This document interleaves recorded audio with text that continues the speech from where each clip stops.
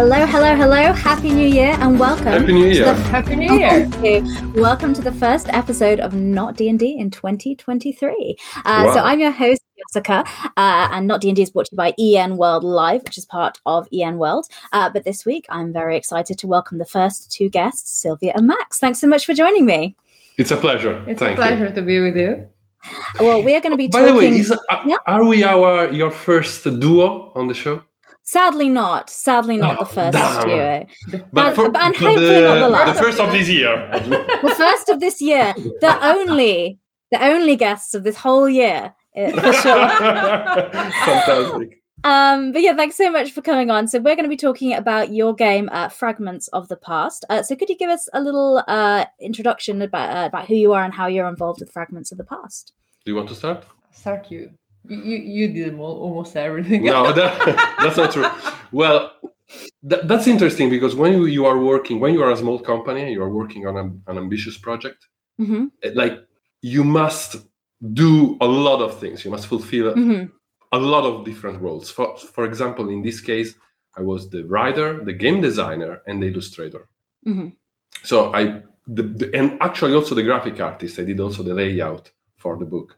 So you are a human bundle. Yeah, but Sylvia did everything else. So all the things related with public relation, project management, also part of the communication. So I'm most on the, let's say, organizational part of the game.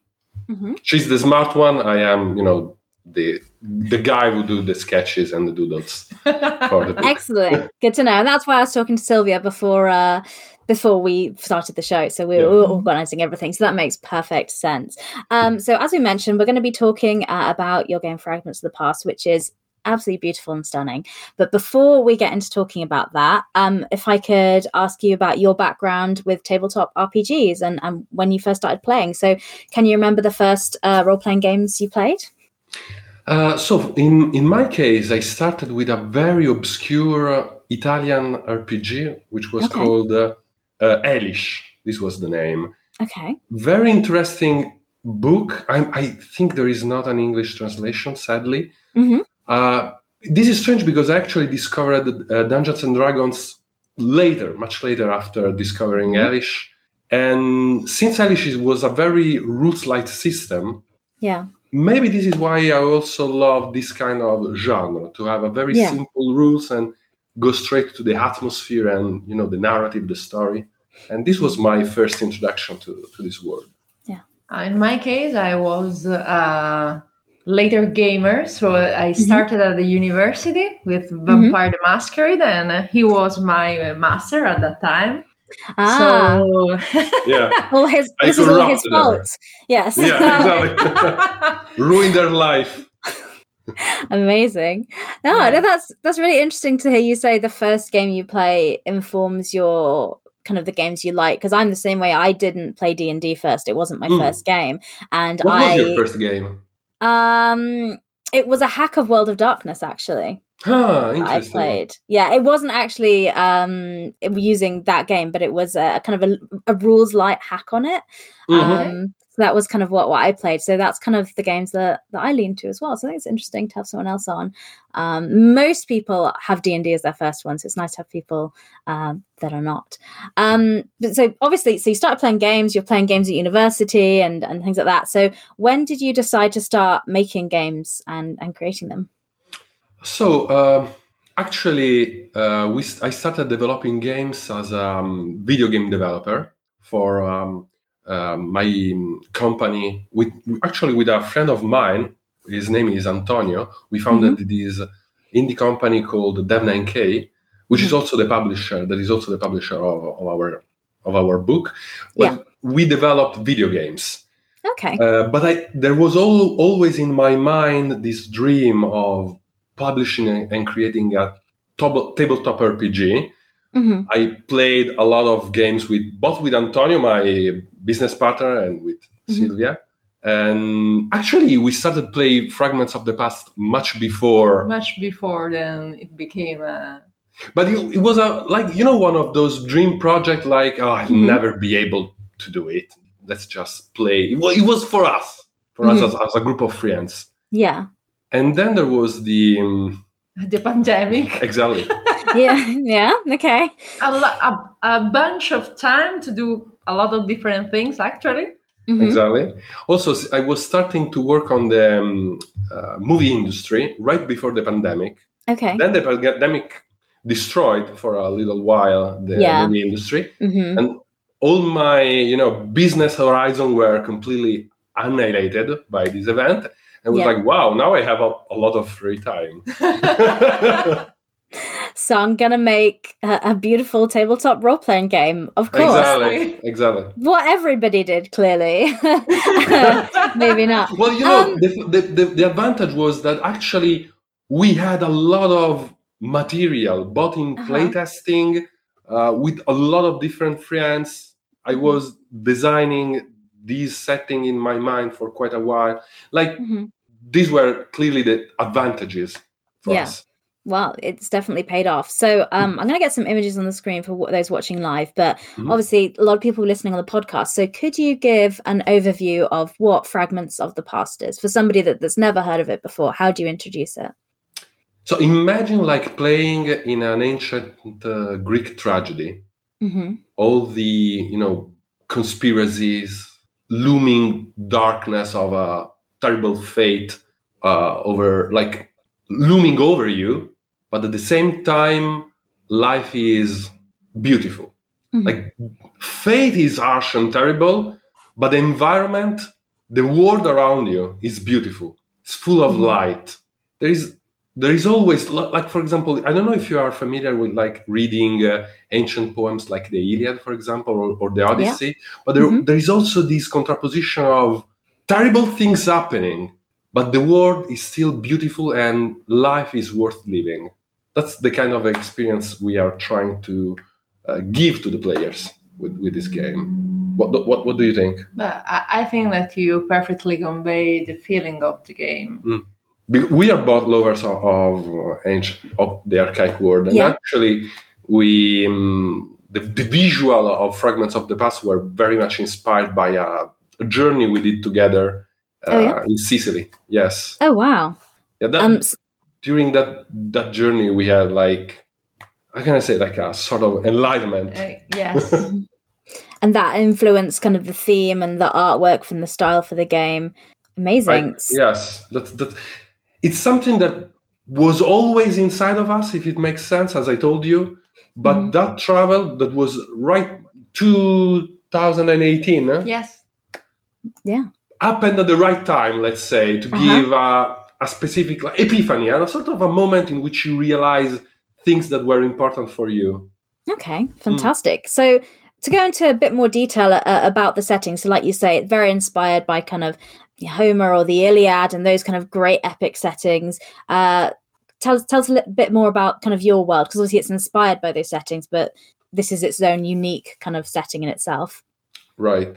So Fragments of the Past is in a world which is not our world. For example, there are 2 moons, and all the cultures and civilization of Fragments of the Past are not like the fantasy version of, let's say, the Greek or the Egyptians.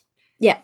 They are completely different. Of course, there is a strong influence of those ancient cultures, but they are not as I said, the fantasy version of them. That's why sometimes I always love the Silmarillion and the Tolkien universe.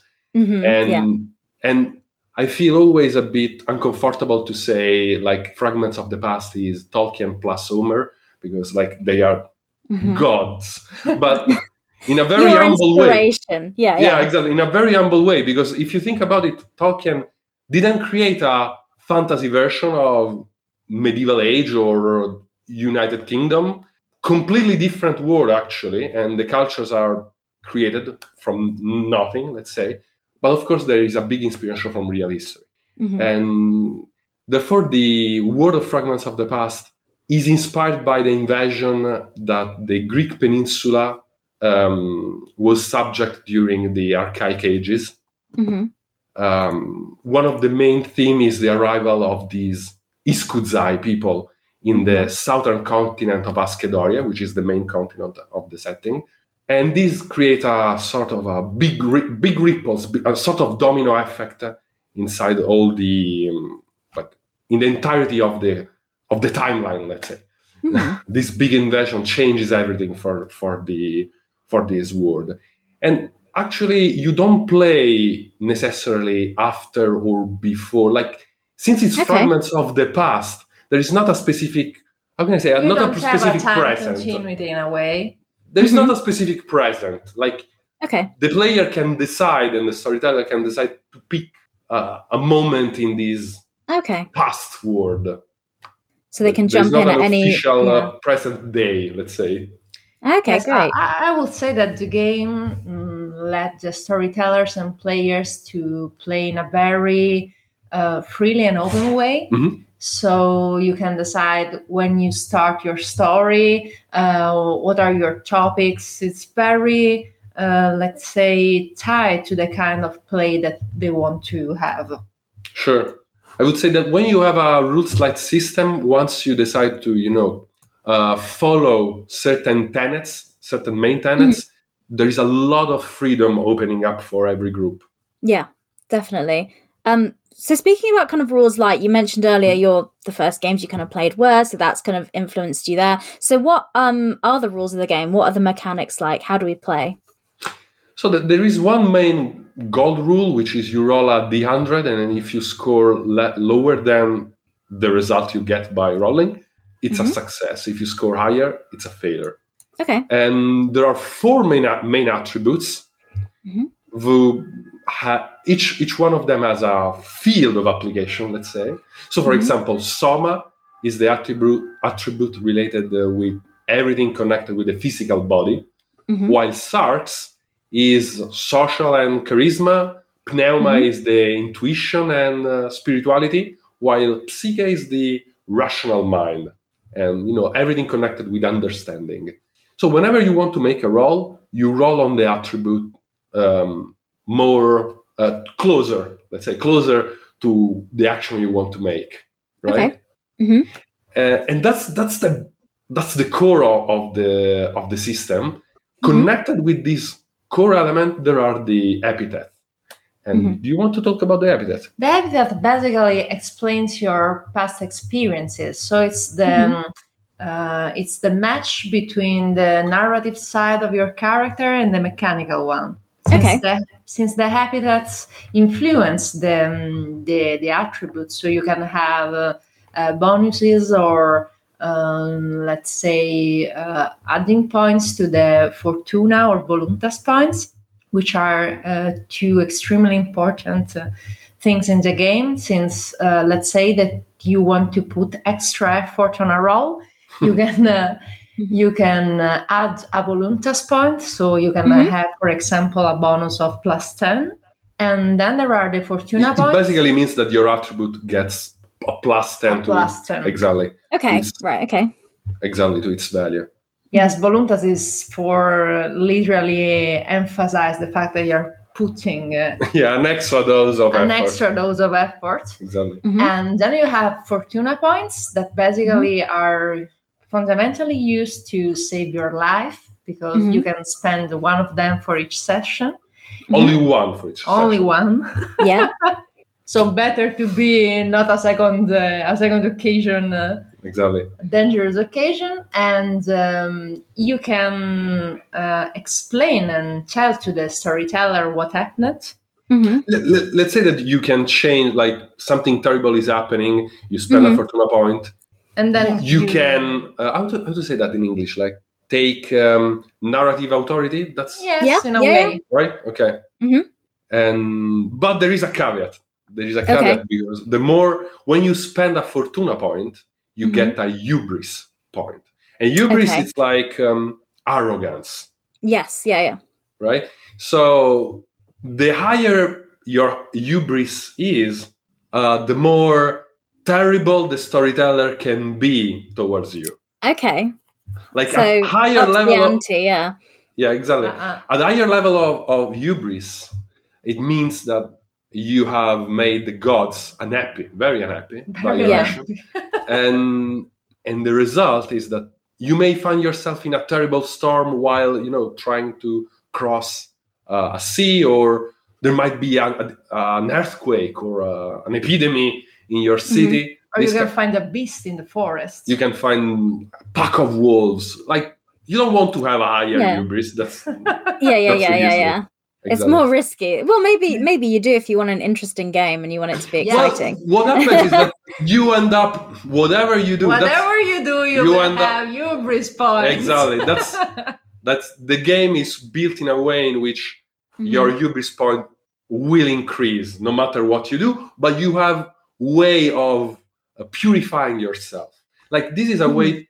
This is interesting because I saw how much players while playing becomes superstitious because in order to purify yourself, you must make ritual or sacrifice or pilgrimages to the sanctuaries of the gods, and therefore I saw how much players literally are forced, let's say, to role play their character because they don't want to have a high hubris, so they become very pious, very attentive to the exactly, very careful to don't anger the gods. Exactly. Well, yeah, it seems like you have to in this world because the gods are, like you say, kind of like inspired by Greek. They're real. They're in the world. You can interact with them, and they'll yell back at you. So, that's interesting because that's another, I think, interesting theme of the game. Like, the gods are a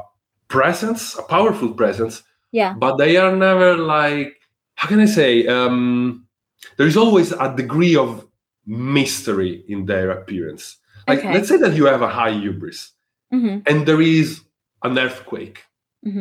Okay, let's imagine it from our perspective. If there is an earthquake, we think there is a natural disaster, and we think about tectonic disalignments, right?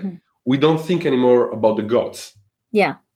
So it's a way of framing your world of view. Yeah. Nothing happens in Fragments of the Past that clearly states, hey, I am a god, I'm sending you an earthquake. Right?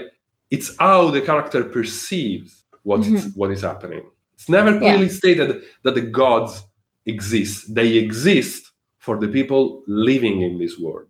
Okay. I don't know if it makes sense or... Yeah, no, it does. So it's like you say, how now in the real world we'd interpret an earthquake as an unfortunate disaster. But in this world, and also I think in kind of Greek fantasy and things, something bad happened. What did we do to anger the gods? This is clearly why it happened. So, for example, I remind when I was at the university, I can't remember the name of. I read a very interesting book about ancient history written by an English historian who said something like, he was talking about ancient history, and it was like, it's not important if the gods and the oracles exist or not. When you are talking about ancient history, they existed for the people of that world. And therefore, for them, they were a real thing. Exactly. And therefore, the oracle worked because the people surrounding that cultural world believed in the oracle. Yeah. It's like a spiritual placebo in a way, maybe. Maybe. Or maybe they're real. Right. Exactly. What do I know? For sure. I don't want bad luck, so that the live stream goes down or something. I was just thinking maybe if I bad talk it too much, like the internet will die. Exactly. That's the modern interpretation of it. Okay. But yeah, so I loved how you were talking about I've got a piece of the character sheet kind of on the screen here, and just to describe it for people on the podcast, we'll put a link in so you can check things out. But yeah, the way you've laid it out is all this kind of swirling and kind of pattern like that. Is that layout down to kind of the relationship between the different elements that you were talking about? Also, like as you said, these lines are connected, like connects the elements in a graphic way. Yeah. But they are also a sort of how can I say, a sort of little secret that it's not yet announced in the game. Like it will be exactly. It's like a little thing that the more like we have plans to write other books, Okay. And this kind of design will become like. So this is an Easter egg I've just called out. Now I get it. Okay. I've just found an Easter egg then. Okay, good to know. Right. So everyone maybe check out the image on that and see if you can figure out what that's about. But okay, interesting. That's really interesting that the design. If you look at the map of the world, like if you go back to the cover of the books, okay, right, you see that there is that circular thing. Oh, well, that's in the background as well. Yeah, exactly. Okay. All right. There's some symbols going on. Okay, that's really interesting. So clearly the art and the graphic design is linked mechanically with the games and narratively in a storytelling way. Yeah. Okay, let's talk about the art a little bit more. So Max, you did a lot of the art, is that correct? Yeah, I painted and everything. Wow. How long did that take? Because it's a seriously absolutely beautiful collection. Thank you. How long did that take to do all that? Like, there's so much that you've done. Yeah. A lot. Yeah. A lot of sleepless nights, actually. Yeah. I can confirm. She can confirm. And what? Sometimes I am when I'm about to go to bed, I have those kind of wait. I have an idea for another illustration. Sorry, Silvia, I must go. Take a note. I must go. I must at least sketch it somewhere.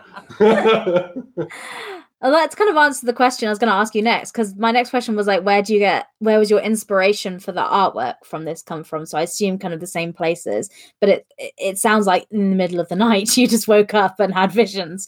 So like an oracle. Right. Some people have asked if I can zoom in on them. I don't know if I have a zoom function on this, but what I can do is give you links to the website, which has all the images on there that you can take a look at. So I'll put that link in the chat there and in the show notes. If you're listening to the podcast, you can take a look on there to have a closer look at the images, because we've just got little snapshots on the screen right now. Or you can maximize your screen, I guess. I'm not sure. But yeah, so the art's really important in your game here. One thing, because you're an artist, I'll ask you about this, because in the industry, there's a big conversation going on about AI art. And, being a small independent publisher, some people are like, I'd love to have art to pay artists, but I can't, afford to do that. I'm just a small independent one. And then the other side, you have kind of the art community explaining how this is hurting them. So kind of what are your thoughts on that topic? So, of course, it's a complex topic, because when you get out of, the black and white army, let's say, everything becomes more like there are shades of grays. Yeah, it's nuanced. Difficult. Exactly. I can understand why a small publishing company may find the AI very, very useful for their products. On the other hand, I can say that there are some certain serious problem connected with the legality of this kind of practice, connected, with the scraping of data and blah, blah, blah. That's a serious thing. We can argue, for example, let's say I'm a small indie company. Is it okay if I rob a bank to finance my project? Like, yeah. Yeah, sure. I don't mind. Oh, okay, right. Let's do it. But I think there is another. There are two problems connected with the AI art, and I'm talking as someone who has played with AI, because of course this is something important, at least in my circle, because of course I can talk of people I know, and I can talk about colleagues, with certainty. And something which is, I think, important is like artists are. Most of the time, they are terrible people, but most of the time, we are quite open. Like, we love to play with new things. Like, if you drop a software, super strange software, super complex, like, we love to play it. We love to play with watercolor, with everything. So, of course, when AI art started, there were a lot of artists playing with it, using it. Then, of course, we started to realize the ethical problem, as I said. But personally, I realized, how can I say, a Galadriel problem. You remember that scene in The Lord of the Rings when Galadriel take the the ring and says something like, "Oh, I can become the most powerful queen," or something like that. Yeah, exactly. But then she's like, "Okay, I don't want this ring." Why? Because she understands that maybe she can become the most powerful queen of the world, but she's losing something equally precious, which is freedom of choice. Mm-hmm. Now, when you have a lot of power, sometimes, actually often, you lose freedom. Mm-hmm. And I mean, you lose freedom because once you get used to have quick result in a very efficient way, like just by writing a couple of words and pressing enter, it becomes addictive. Yeah. Right? But you have an illusion of control because writing a series of words is not so specific. It's not so specific as designing an artwork. If you give a prompt, a brief to 3 different artists, exactly the same brief, they will produce completely different outcomes, right? Like text and visuals are not so closely related as we may think. And therefore, when you have an outcome, like if I am an AR artist and I have an outcome, I can persuade myself that the result was what I had in mind, but probably it's not. I'm projecting inside my mind what the machine has created for me in a second. So I'm losing creative freedom on what on my vision. Yeah. Right? Yeah. And I guess originality as well, because I mean, I'm not an expert, but from my understanding, AI art can put out combinations of what it already knows. So it's not going to create a new medium or something. You know? But also, that's another important point, because I read a lot of comments that are like, "Oh, but artists copy each other since the beginning of time." Absolutely true. Absolutely true. But the copy we do of another artist, unless it's plagiarism, it's merely superficial. We use other artists as a way to say something that is in our soul. Like the first thing an artist does is scraping from his or her life. And then we look to other artists to say, "Oh, well, look at that arms. That arms is so cool. I love this combination of colors," for example. But removing, your your personal experience, your life from the work, it's very sad, I believe. It's like if there was a machine that would make love for you, would you do that? I think those things do exist, but we're getting off topic. We're getting off topic. Thank you very much for talking about AI art there. I know it's topic a lot of people's opinions on, but I just thought, as somebody who works in the industry and is creates art, and it's so important to your book, I just thought it'd be interesting to have your perspective. So thank you for sharing that side of it with us. I'm going to bring us back now to talk about kind of fragments of the past, because in the first slide there's a range of books here, and I understand it's not just the role-playing game. So could you maybe, Sylvia, could you talk us through the kind of collection and what this all is? So the first book we published was the narrative art book, which is the first on the top at the middle, and it was a collection of fragments and illustration. Basically, it's like a collection of myths and poems. And actually, at the beginning, there was just this one. And then we started to think to publish also the RPG, since we were playing it for a long time. So why don't start to work on it? And then we created the core manual, which is the one on the left, with this gate. And then the other on the opposite side is the collector edition. The collector edition has some specific enhancements, like additional pages, habitats, and a dedicated cover, as you can see.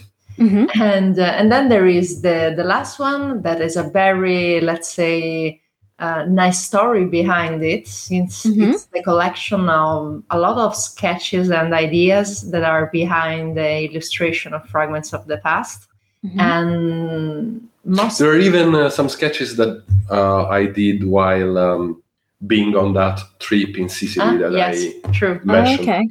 Like, it's a collection of of inspiration. Yeah, of inspirations and the entirety of the creative process. And the nice thing is that some of that sketches we created them with our community. Wow. So while we were doing live Twitch drawing session, we chat and discuss together how to represent things, how we imagine some cultural aspects, jewels, dresses, rituals, and some of these sketches are the fruit of this experiment, let's say. Okay, amazing. And talking a little bit about community then, I've just shared a link on the screen or in the show notes for the podcast for your kind of Discord, because there's a really big community element with this game as well. Could you talk about that a little bit and let us know what's kind of going on? So we have I would say probably Fragments of the Past can be considered as a niche game for some readers, because it gives you a specific experience. I believe that our community has helped me enormously, because the type of encouragement and passion that I have received, it's like beyond my expectation. Sometimes I think it would have been, I'm pretty sturdy, but sometimes I believe that it would have been impossible, to have a lot of sleepless night and continue working and drawing without that kind of, yes, let's do it together kind of feeling.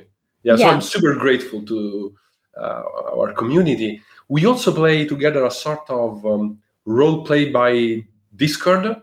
Okay. It's a sort of storytelling experiment where I write a first story. Like, we play using the Fragments of the Past rule, slightly tweaked for the medium. For the medium, exactly, for Discord. Because I write a turn giving different options, and people can vote using emojis, their favorite option. There is a sort of democratic element. And of course, the option that gets more vote will be the one used to follow, like to continue the story, game. Yes. Okay. Exactly. But we roll using the same rules of Fragments of the Past. Like, so it's a way to play all together. Exactly. It's a way to play all together. And also it was super fun because I had no idea where the story would have gone. Like, I had no control because I didn't know what, like 20 or 30 players would have voted. And recently we finished, it was like 1 year. 1 year, like our... Almost 1 year. Yeah, probably our first storytelling experiment, as I said, like lasted 1 year. We finished like 2 days ago. Yes. But I'm about to start another round because people loved it. Okay, excellent. Okay, so if people want to get in on that, do they just need to join the Discord? Is there anything else they need to do? No, just join the Discord. And the rules of the game are so simple that you can download for free the quick start, and they are all present in a 2 pages cheat sheet. Exactly. Yeah, I was going to say that. I find, because I think sometimes some people find trying a new system a bit intimidating, because you're like, oh my goodness, I have to learn the new rules for this whole game, and that can be a barrier. But I'm so glad you mentioned, the cheat sheet you have within the book that's just 2 pages is really fantastic, because it's 2 pages summarized all the rules, so you could literally have that printed out and just on the side if you're a bit unfamiliar or unsure, which is so helpful. And like you mentioned as well, you have the kind of free quick start on your website there, which is on the screen or linked in the show notes. So if people want to check it out and dip their toes in and have a look, that's a really good way before they fall in love with the game and invest and buy the game, obviously. Speaking of purchasing the game is available to buy on your website now, and you chose so launched in kind of November, and you chose not to do any crowdfunding for it. Is that correct? Yeah, absolutely. Why did you make a lot of people doing tabletop games choose to go the crowdfunding route. What made you decide not to do that for this project? Do you want to take this question? Yes. Take the question. We decided to don't do a crowdfunding since we basically decide to give players a finished product. So while speaking with our friends a lot of time, especially due to pandemic or in general, it's a trend of the last year. Sometimes it happens that you pledge something and then you forget it for 1 year, 2 years. Yeah. And then they receive even more sometimes. Yes, and then they receive this package. Like, what is this package? Exactly. Whoever did it. And in a way, we have the advantage of having the possibility to finish the game. It took more time. You have, let's say, to invest up front on a lot of different things. Let's say the professional editing in English and a lot of different stuff. But in a way, we have decided to do that since to broke also this trend that you pay a thing and then you don't know when you will receive it, and then also you have, let's say, more control of the project, because if you do everything in-house, you have basically the possibility to do more iteration, check for, let's say, other version mistakes. You can have more time to edit. And for example, we decided to go with print on demand, and we tried several kind of services. We do a lot of print.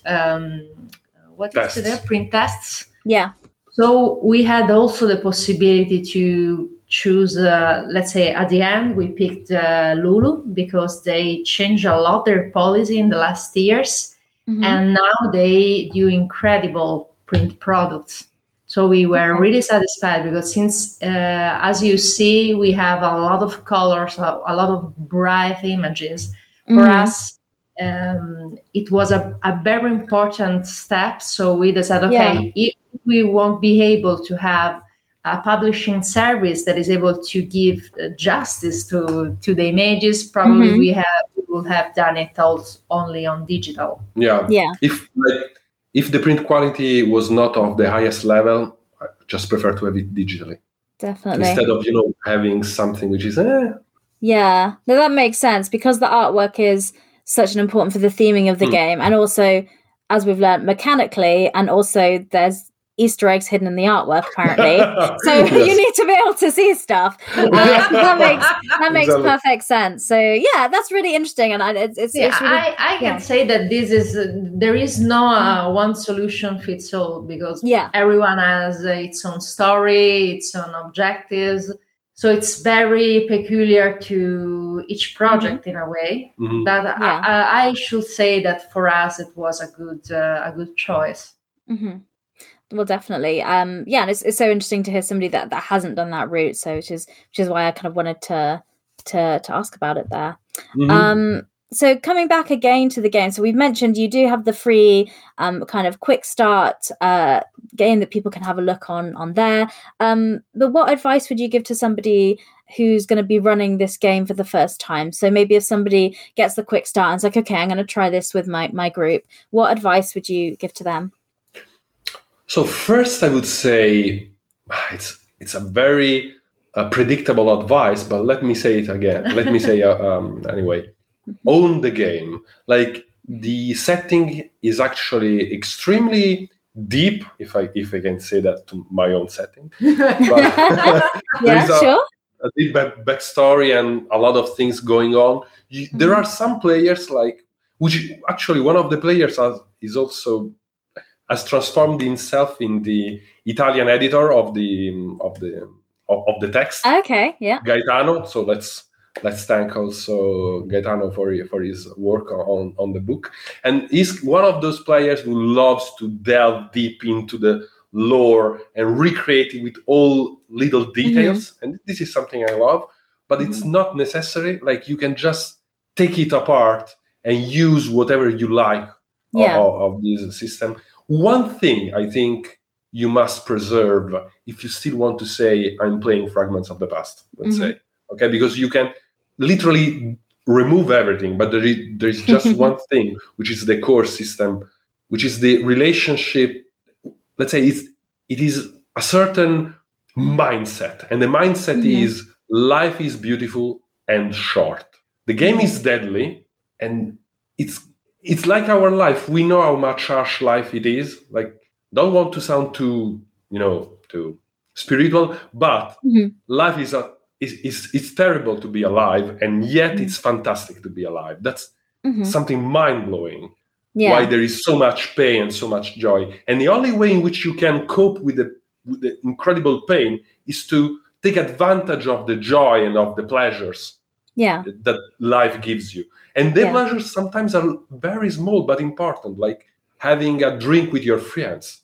Now, what happens in Fragments of the Past is that actually enjoying, like sometimes focusing the group attention to these small events, like, toasting during a banquet with your group of friends in honor of the gods, and, making a prayer, asking for their help, actually gives you a bonus during the game. Yeah.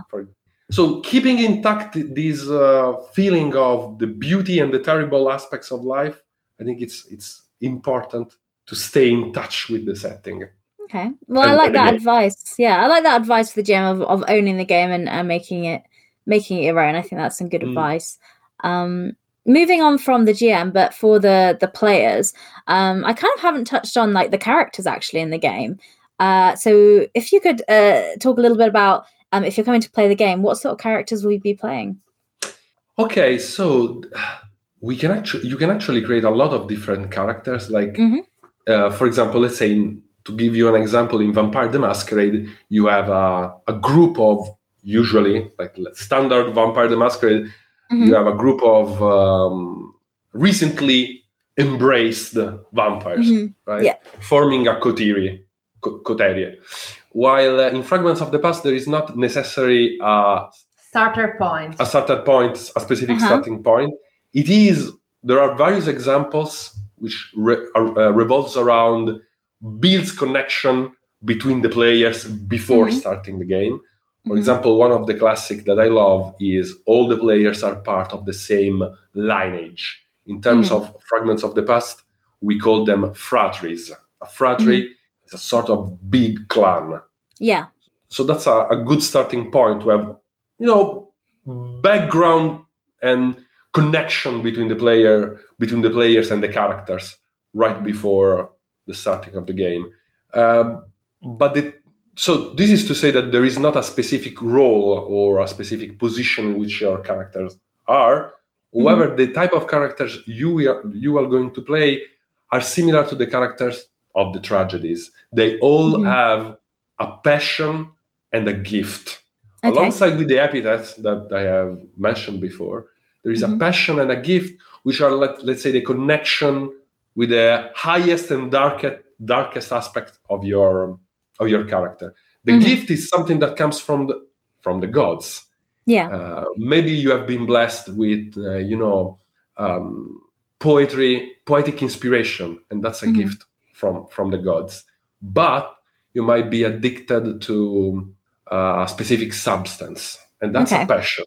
Or you can be a melancholic person. Or you can be, exactly. Or you can actually be even an anthropophagus and be a man-eater. Or be prey of the nightmares. So yeah, exactly. They're even very dark passion, so to speak. Yes, I should say that one of the most interesting things in the game is that you can probably, when you pick your epithets, you have to think what kind of story I want to tell about my character. So it's something that can guide you, and it can really help you while you role play, and also can help you, even as Max said, you don't have to know all the details. The most important thing is that you have the vibe and the feeling of the game set in your mind, and the story of your character that can be aligned to this world. So it's this is our style of playing, but let's say that Fragments in a way invite this kind of approach. It's don't have everything perfectly set, because a lot of beautiful and terrible things can happen at the table. Exactly. So let's be open and play also with the difficulties. So with the hubris points, with the, let's say you have a combat, so you have less soma points. There are always beautiful occasion to have, let's say, narrative scenes and occasion to develop your character. For example, something that I really love is that the fact that even I don't know everything about the world. Like it's so vast that I don't know everything, right? Yeah. In a way, for me, it's exploring. Every time I play or draw or paint or write, it's a new thing. And when I play with my friends, like they come up with fantastic ideas about, like, for example, they are playing a character and then they say, oh, in my city, there is this ancient ritual in which we sacrifice a white goat at dawn for the god of the sun, like, for example. And this is something I didn't plan. Like, the game is open even for the players to inject their own lore. A lot of things actually that became canon yes, were created while we were playing. Exactly. Amazing. So players can kind of jump in and add to this world that already exists, and that's something that I consider fundamental. Amazing. Well, okay, we talked about the rules, we talked about the art, we talked about the mechanics, we talked about the characters, the game master. Is there any questions I forgot to ask you, or anything more you'd like to share about the game? Let me think. Do you have a specific point you want to emphasize? Because I have a cheesy point to emphasize. You have a cheesy point. Yeah. The thing that I want to emphasize is that, for example, when we discovered this thing while playing with the others, play testing, and then when we opened the Discord server, this became even more evident. There is something specific when you join the community that is not only, a bond with the past, with these forgotten cultures, but in a way it's what Max was saying before, like the pleasure to stay with others and share beautiful things. Like, this game give you the tools to revive some beautiful aspects of your daily life in a way. Okay. Well, that's also very cheesy. That's cheesy. Let's see if you can be more cheesy than that. I think I can be more cheesy. Go on then, let's try and because I think something that people will get when reading the book, it's the love that everyone, like for us as a group, was fantastic experience creating it. And I believe that just by looking at the pages and browsing the book, you feel that kind of joy we experienced. Not that bad. Not too much. Very, not very too much cheesy. cheese. No, well, like I get it. Who doesn't love cheese? It's fantastic. We've just had Christmas, and it's a big thing over here. That's fine. I love it. We do have a question for somebody watching, though. So they've said, from your many Fragments of the Past games you played, do you remember one case where the gifts kind of created a truly unexpected situation or outcome? Okay, the first I can remember is when one of Epithet helped a character to seduce the villain of the story of the tale and completely transformed it into like an ally and completely derailed the tale from my expectations. That feels like that's literally in the Odyssey, isn't it? That happens with Cersei. That feels so in keeping with the setting. Exactly. It should be a human thing. Might be. But do you remember something from the game we played together? For example, I remember that the Hierophant Epithet was born thanks to Fittile, because she did that huge sacrifice. Well, it happens sometimes that some of the epithets that are in the book are actually have been created after a player did something that was so amazing that I was like, oh, now I need an epithet for that. Yeah, for that moment. So it works kind of both ways. So the situation happens and then you need to change it for that. So exactly. Yeah, I like it. Well, thank you very much for your question. If people have more questions about the game or want to get in touch with you, where's the best place for them to do that? Probably Discord, I would say. It's the Discord. Yep. Okay, great. So that's linked in the show notes and in the chat there if you want to go join and have a look there. And also, you're about to start a new online group game of that storytelling experiment. Absolutely. So now will be an excellent time to join and jump in there And you can get the free quick start rules as well, which we've shared as well. So you can get a look at the rules and try it out and see what you think. Well, thank you so much for coming on and being excellent first guests of 2023. You are the best guests I've had all year. You cannot lie. I can feel the wind in my hair. Okay. But thank you so much for coming on to share fragments of the past with us. I hope people try it out and take a look at it. So at Not D&D, obviously, we're trying to support and showcase different indie tabletop RPGs that are not Dungeons and Dragons. So I ask all my guests if they have any recommendations or games that they would like to share that is not one that you've made, because we've spent a good hour talking about your game. And the other rule is that it cannot be Dungeons and Dragons. So do you have any other games you'd like to share with us? So for example, I can totally suggest taking a look at Ryutama. I hope I'm pronouncing it correctly. Are you familiar with Ryutama, Jess? I'm not, actually. Tell me about it. Okay, so Ryutama, it has a very strong atmosphere, beautifully drawn and executed. It's sort of a Ghibli-esque kind of experience. And it's about a journey. You play as a group of characters that are doing a journey. It's not even important why you are doing the journey. The world is created by the interaction of the player and the storytellers while they are playing. The storytellers has actually a character inside the game, because the group of players is helped in their journey by a sort of a spirit dragon, who is actually the character of the storyteller, and even the character of the storyteller gets stronger and stronger while the story progresses. So it can help more the group of players inside sort of meta game in a way. But I really love the kind of atmosphere and rules light, very simple. And be ready for cuteness. And it's super cute. Amazing. That's great. What was that title again? Ryutama. With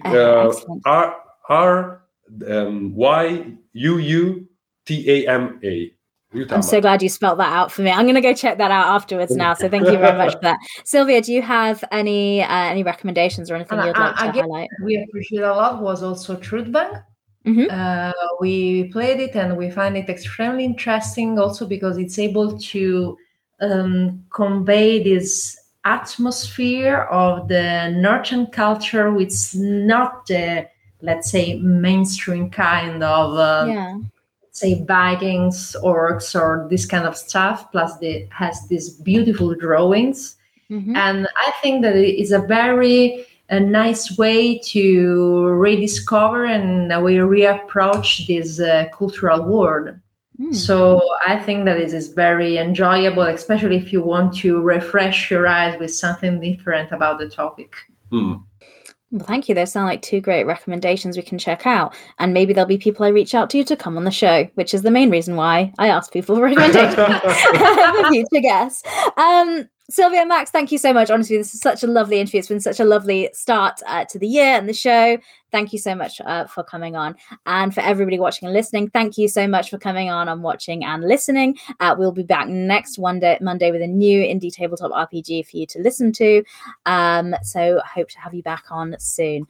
So once again, I'll just say thank you very much to our guests. It was our pleasure. Thank you for hosting us. All right. Well, no problem. Well, hopefully we'll have you back again in the future when you have more books, because it sounds like this is a world that's going to grow and expand. So keep in touch. All right. Thanks very much. Bye. Bye. Bye.